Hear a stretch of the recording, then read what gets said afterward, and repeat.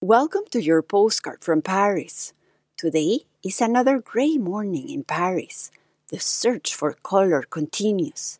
After writing on 2 different journals, reading some quotes from my own book, and realizing that December is happening, I stopped everything I was doing. I acknowledged the resistance. I knew my body was craving movement. I knew my mind was resisting going inwards. I set the timer for 10 minutes, took a deep breath, and stepped on my yoga mat, hoping that the time would pass fast. As it always happens, the hardest step is to start. Once on the mat, the breath starts flowing. The nervous system relaxes.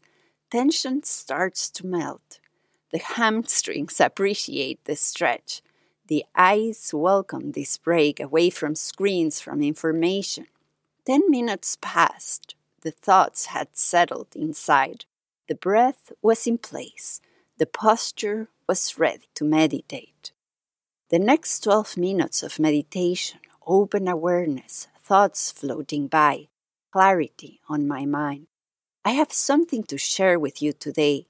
December is happening, but we can get by, nurturing body and mind, one day at a time.